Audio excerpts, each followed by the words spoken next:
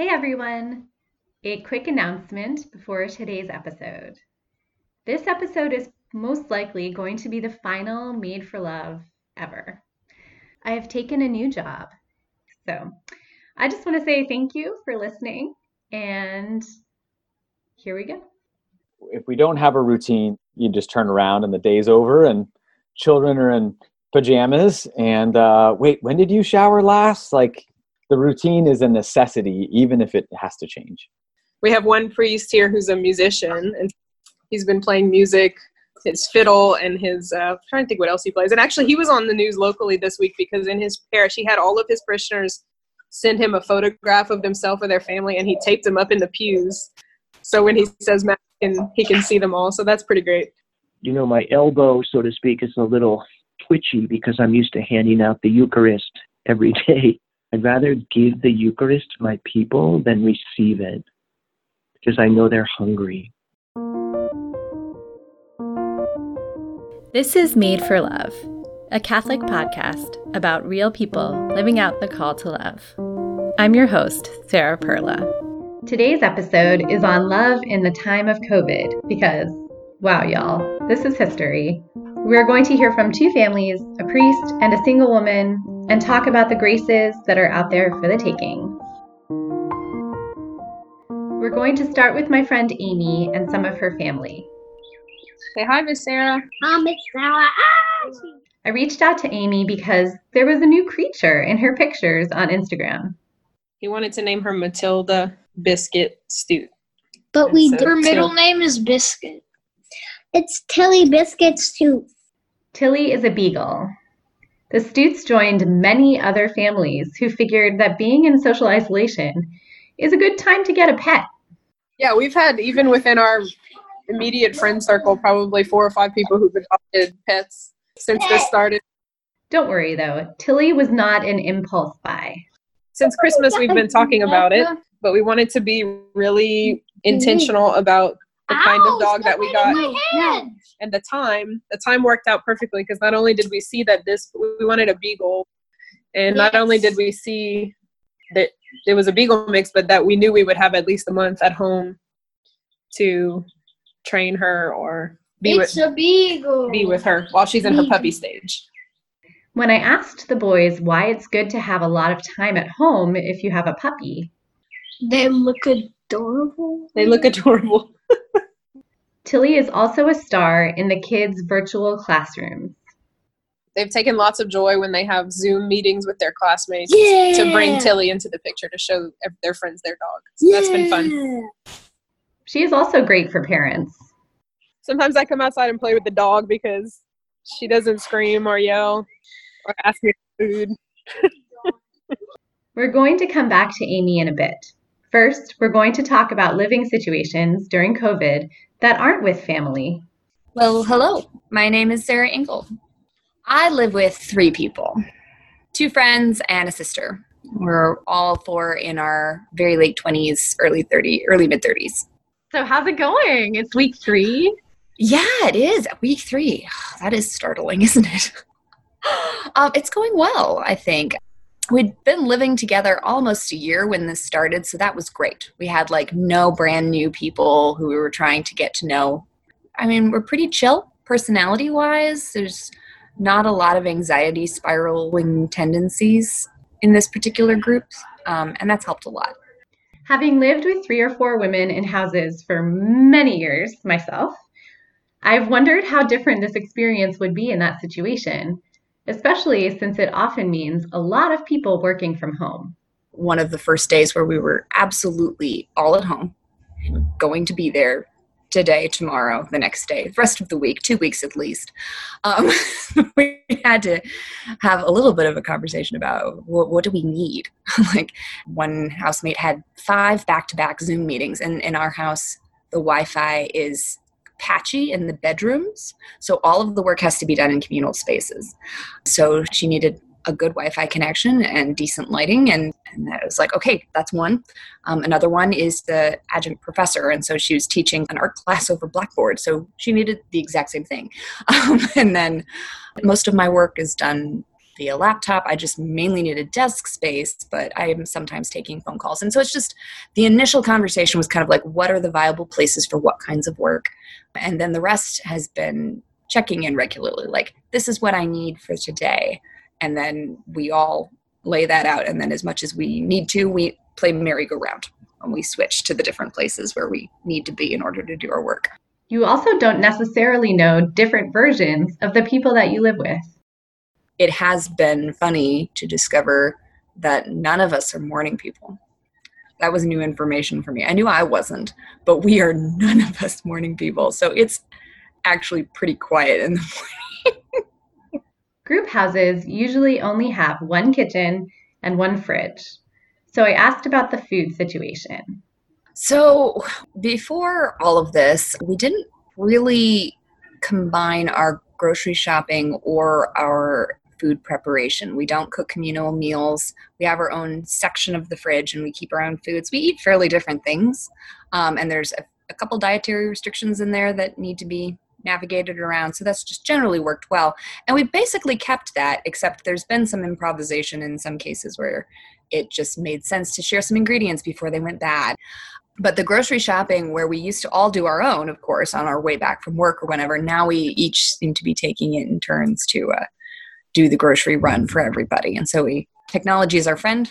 We text each other what we need, and then we Venmo each other our payment afterwards. So we still pay for everything mostly on our own, but it allows us to really only do one trip to the store a week and only one of us go.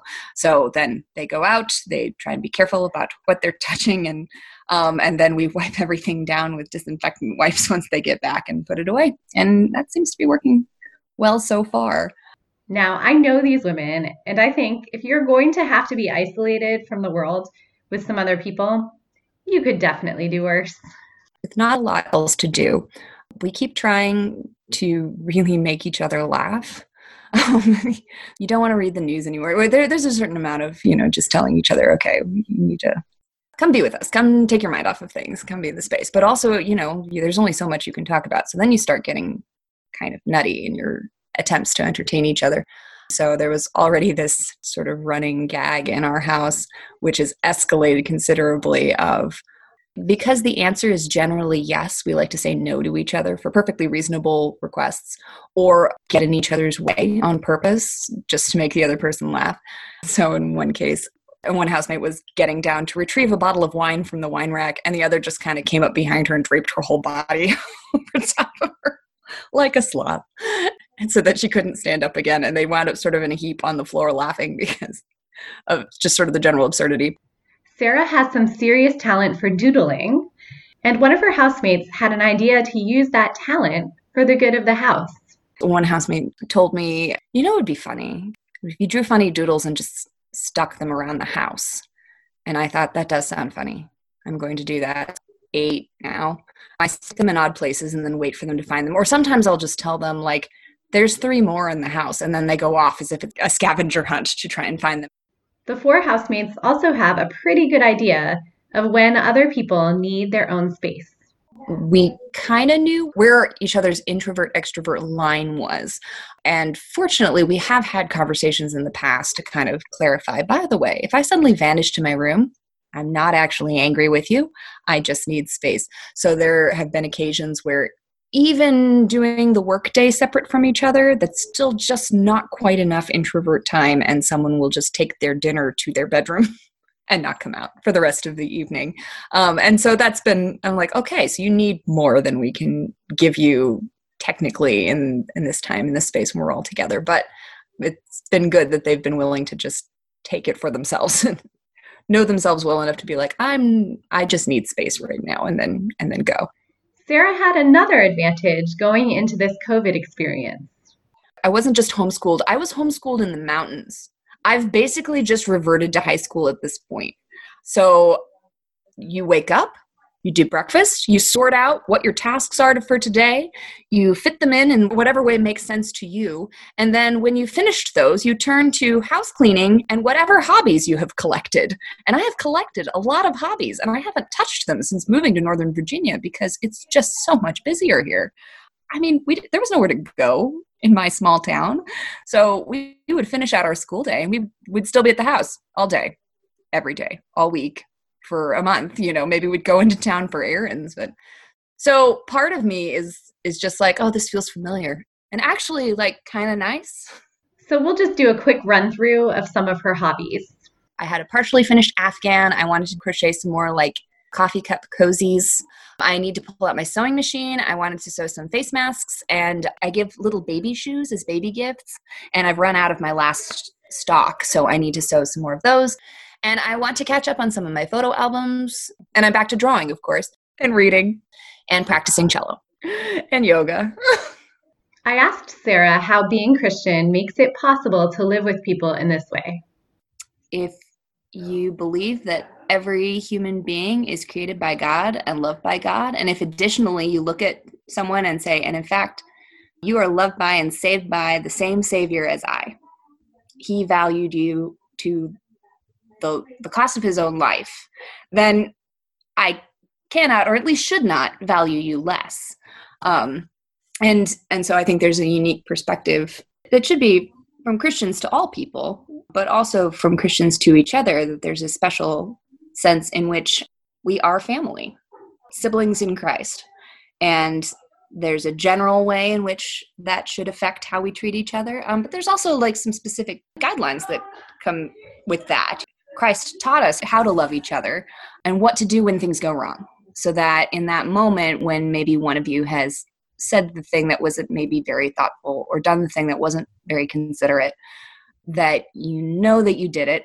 There's a framework for knowing what's gone wrong, and humility to acknowledge that fact, and then further humility to go to that person and confess, this is the thing I did, and it was not, I wasn't putting you first in the right way, or I knew this would bother you, did it anyway, didn't even think, I'm sorry. And then further, the reassurance of knowing that them also coming from that same perspective and with those same guidelines will respond with grace. You go not actually worried that they won't forgive you, and that peace can be restored and it can go back to being good. And that, in fact, this can happen as many times as it needs to because grace is limitless. Sarah also reminded me to do something at this historic time. This is history. I'm actually starting to take pictures of things because I don't think my grandkids will believe me. Like, hopefully they won't have a sense for this kind of thing. And I'll be like, oh yeah, there was this whole spring we all stayed inside because people were getting sick. Now we're going to hear from a priest. All right. My name is Father Dan Leary. I'm a priest of the Archdiocese of Washington, and I'm currently assigned at St. Andrew's in Silver Spring, Maryland. Father Dan has been a busy bee over at St. Andrews.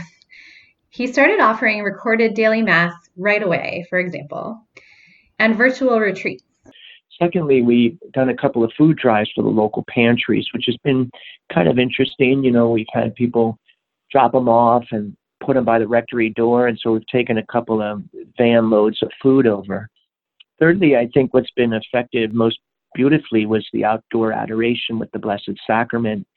People kind of remaining in their cars, adoring the Lord. That's been tremendously received by our people. The other night, I actually processed with the Blessed Sacrament sort of between the cars, and just quite profound to see the people's faith. And there's a sacrament that isn't that hard to do from 6 feet away. Drive through confessions, where people are driving up and jumping out of their car if they can, and using the sacrament as an encounter to let the living water of Christ flow into the community. Father Dan is not one to waste any opportunities. It's also really led me deeper into prayer. I have more time to pray, which is really beautiful. I have a chapel here in the rectory. I have been calling, 30 to 50 people a day, trying to reach out to them and pray with them over the phone, actually bless them over the phone, to support them and let them know that, they're not alone. So what does a pastor do when he calls someone? I say, hey, you missed Mass on Sunday. And they start giggling. And then I say, yeah, I wanted to give you a little blessing. And, it makes them feel that they're not forgotten. Meanwhile, in his own social isolation space, Two of the seminarians from the diocese who were sent away from their schools because of COVID were placed at St. Andrews. Yeah, well, we call it the Sigma Alpha Alpha Fraternity House now. It's pretty funny. There's 6 of us running around, and we have a great time helping each other out as best as we can. Who cooks in that situation? Oh my gosh, Sarah, no one. People drop off food. Honestly, I think that they think priests need to eat 12 meals a day the way people have been dropping off food. It's been pretty funny. But it's been great, because the people also want to do something beautiful. They see the priests in the parish working hard, and they don't know what to do, so they want to do something. And so it's really been quite edifying. People dropping off food. And I just going to blame my failure in my Lenten journey on the people of God because, how can you drop off chocolate chip cookies, right? What am I supposed to do with those things? I can't give them away, so we've eaten them. Father Dan's philosophy about responding to the virus as a pastor has been, be creative. Well, really, Sarah, what I do is I look at what's allowed, what the diocese is allowing, and there's plenty of opportunity. You just have to be open to the grace of the Spirit to figure out ways to offer it. And you have to do it reverently and beautifully. Is it liturgically always easy? No, it works. It's just unusual. But I think even in that unusual reality, God is joyful and God recognizes the people of God are coming to be fed. We're going to stay on that theme for a minute as Amy Stute shares a couple of things that priests have done down in Lafayette, Louisiana. Yeah, our priests around here have been really funny because the dad in all of them has come out in the time like this. And so they've all kind of done a different thing. We have one local priest who every day has done a drawing time. His name is Father Brent Smith. And then in the evening, he does a story time with Cooper, who's his big dog. And so he and Cooper read a children's book to Facebook Live. We have another priest who started a series called The Weirdest Lent Ever. And every morning he gets online and he tells the corniest dad jokes ever and then lets his parishioners know what they can look forward to that day if he'll be doing a Stations of the Cross. So a lot of our priests, like the ones around the country, have been doing drive-up confessions and even Eucharistic adoration processions, like in the back of a truck driving through neighborhoods and things like that. Okay, back to Father Dan. I have been watching his Mass online for the last 4 weeks, and he's always telling us, make sure you have a routine. I'm trying to keep folks balanced, and then the virtue of joy. So it's a great time of grace in the church because you will become a saint through this, depending if you're really going to persevere. This is going to come up again and again. Routines are so helpful right now, and so is getting outside. I look outside and I see flowers, these little daylilies, I think they are, just kind of popping through the ground. And I just want to go out there and shake them and be like, don't you know that there's a virus? Don't you know that people are inside? Why are you flowering? But I think it's, Sarah, because it just shows that God is in control and just how freeing that is for the people of God. We've also been able to just kind of walk the neighborhood, even go on a bike ride once, enjoying kind of this transition of spring and just get a little exercise and get some energy out, especially for the young boys. This is Jason. Yeah, my name is Jason Kidd. I oversee the Marriage and Family Life Office along with youth and young adults for the Archdiocese of Portland. But I'm most proud to call myself a Catholic Christian and be married to Sarah, my wife, for 16 years. We've got 4 kids, Hannah, Grace, James, Matthew, and we are a circus. How's it going in the kid household?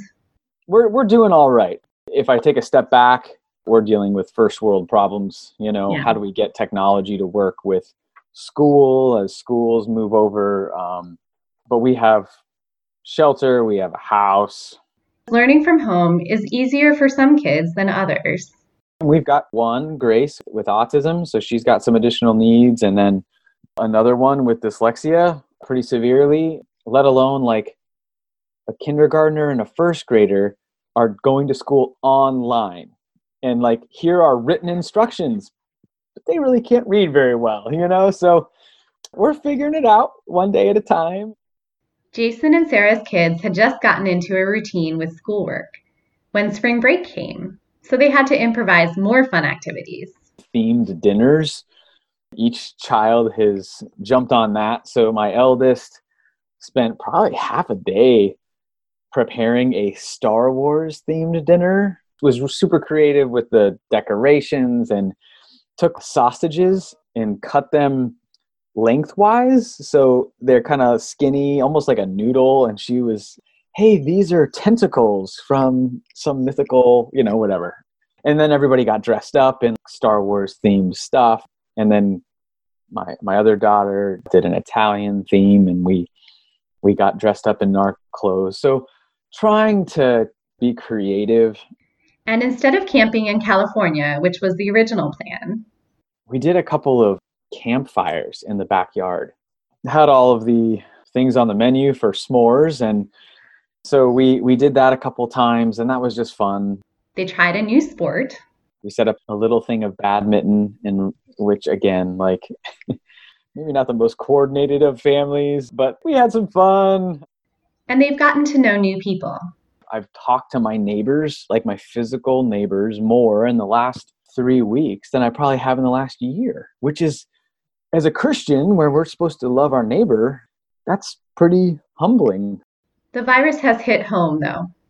On a more somber note, I've got some cousins back in Arizona that are in the medical field, and my eldest cousin, who's been a longtime nurse, she's got COVID, and that kind of went through the text message chain. And so she's at home on quarantine. Her husband is also a nurse. He's on quarantine. It hit home. It's not just out there. Now it's starting to affect people that we know. The Kidd family found a way to pray together. When I heard about my cousin, we set up a little Zoom conference, and, all my siblings and another cousin jumped in, and we just did a chaplet together. And there was a gazillion little children causing trouble. And luckily we can mute all the other channels. But it was just a good time to see some people's faces, pray for our loved ones, knowing that God hears our prayers and answers them accordingly. And it took one of my cousins getting COVID to make us pray together, which sounds so sad. And of course, with no public masses being celebrated, the kids are still struggling to find the best way to keep the Sabbath holy. I'm spoiled because wherever I've worked, I've been able to almost go to daily mass every day. So that's been hard. And then trying to figure out how we do that at home has been a learning experience. Sometimes goes better. We've done a couple of we're just going to watch mass. That has proven to not be maybe the most engaging for especially the younger kids. We've done a couple of almost liturgy of the word. We use a children's Bible and would read the readings out of there, let the kids take turns. The boys were loving playing with fire and candles, and they were trying to hold the Bible for whoever was reading, which they were really proud of. It was very hard to read, but so trying to figure out as best we can, knowing it's messy, knowing that kids are getting upset because they thought they were going to be the ones to read, to just enter in. When I talked with Jason, it was Monday of Holy Week. Our Palm Sunday experience was probably if our director of worship was to observe, he probably would have given us a pretty low rating. How do I say? It was definitely probably the hardest of all of the Sunday, Sabbath, quarantine experiences. But I'm just reminded, as a family, as a father, it's going to be messy. Just don't stop. Keep trying, adjust. Despite its challenges, this is a really great opportunity for families to recognize the Holy Spirit's presence in the family, and that the family really is a domestic church, a place to encounter Christ every day. And again, I work for the church. I talk about domestic church all the time.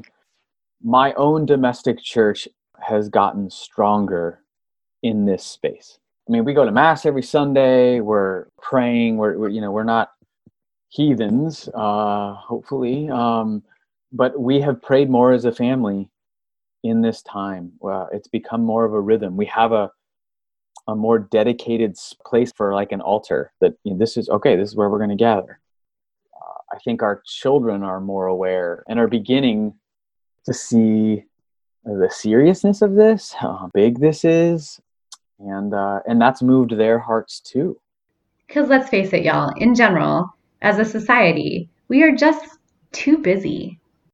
This is in some ways, I think, clearing space for some relationship and conversations that I was definitely not having prior to this. And there are people around us who are asking themselves some deeper questions right now. With some close friends and family, like there's been some soul searching, I guess. People are asking questions about what's important. We heard one of my colleagues say that she had a number of friends from high school who have kind of fallen away from the faith. But now that they can't go to Mass, even though they weren't before, they're like, oh, this is kind of a big deal, And I'm just like, well, great. How do we, more active disciples within the church, how can we engage in conversation with some of those folks? How do we walk with them, knowing that this is not a simple situation, that sometimes there can be a tendency to gloss over the suffering, but how do we be examples and witnesses of faith? There's a huge opportunity, I think, for the church in this time where before we were just so busy with everything, and now we're just like starving for relationship with people. One of Jason's kids has a teacher who challenged his class. The teacher emailed to his class, don't be the person that's going to tell stories of, oh, remember when COVID hit and everything stopped for 2 months, 3 months? What did you do, Mom? Oh, I just Netflix binged, or all I did was play video games. Jason's daughter took this to heart. She loves music. I don't know how, but she knows how to read music. And we had a ukulele that was given to us by a family friend, almost like an heirloom. And she's learning how to play the ukulele. She's becoming the best version of herself. She's challenging herself, growing. And she did some music for us at home church. That was a beautiful thing. That's the thing, y'all. Life is still happening. Here's Father Dan. Children are still growing, and teeth are still falling out of little ones' mouths. Kids are still needing haircuts, and all of that stuff. If God were not involved, then all that stuff wouldn't be happening. Well, I understand from the Prime Minister of New Zealand that the Tooth Fairy and the Easter Bunny are both considered essential workers. So keep that in mind. Holy moly. And then in the evenings, we've been reading the Chronicles of Narnia. And we've been watching movies. Minecraft. We play Minecraft sometimes. Yay! So lots of togetherness. It's great. And because there's a slower pace of life at home these days, prayer isn't as much of a struggle against competing amusements. We struggled for years and years, once a week to pray a rosary, or even sometimes just a decade of the rosary together. And we've prayed a family rosary every single night since this started. So probably almost 3 weeks now. And it's not been a struggle at all. In fact, they look forward to it every day. They know 7:00 comes around. It's time for rosary, Some of the things that are making a comeback: puzzles, family bike rides, family picnics, knitting, sourdough bread for some reason, baking. Let's keep those going whenever this is over. I don't know. I think all this is interesting. We're kind of returning to things that have gotten lost, and I hope we get to keep some of it, when we get back to it. Once we get out of this COVID time and we're not locked in, my hope is that some of these things that we've done can carry over. And Jason and Sarah have realized it's time for their kids to take on more responsibility. We've talked about, well, let's take this opportunity to teach our kids stuff that we haven't empowered them to do. Almost like shifting the chores up a level and then the eldest getting some new ones, So, oh gosh, you know what? We're just going to dump this thing of laundry here and everybody's going to pull out their clothes and fold them. And we're not going to wait for mom or somebody else to do that, or cooking. Hey, who's going to be the sous chef today? What do you want to make? And how do we help teach you how to do that? It may be tempting to always do the thing because you can do it the way that you like it and faster. But this COVID time is a great time to let go of some of that and allow children to do more because you have time. It's in these times of trial, these times of heartache and some suffering and sacrifice where character is really formed. God is not absent, y'all. Some of the things in this Holy Week when we're seeing great suffering, we can also know that God can take that and bring great good out of that. And there will be people and families that are suffering right now. Marriage was hard before, and now you can't get out, literally, to get some space, fresh air. But this is also a time where when things are the most difficult, God shows up. Where sin abounds, grace abounds all the more. Because it's Easter. Easter was not postponed or canceled. Jesus is not in the tomb. He's not there. And in the midst of death, staring death in the face, really, he is our only hope. It's a great correlation in my heart between what happened with the early Christians gathering in the upper room with Our Lady in Acts chapter 2, and then the power of the Spirit coming, and then they go out and maybe there could be new graces, right? Maybe this crisis will be over by Pentecost, or maybe it won't. But there's a level at which it just doesn't matter. He is risen. Alleluia. I'm going to turn you upside down and throw you out the window. I'm going to That is brotherly love right there. Yeah, oh yeah, all day long, lots of brotherly love. Goodbye, everyone. Thanks so much for listening. If you like what you've heard today, please support this project by sharing it with your friends, subscribing to Made for Love on iTunes, writing a review, or commenting on the show notes at marriageuniqueforareason.org. And be sure to follow us on Facebook and Twitter and all those things. This is essentially a one-woman production, so yours truly did everything, except for the theme music, which is composed and produced by Michael Taylor. And then the new music is from First Com.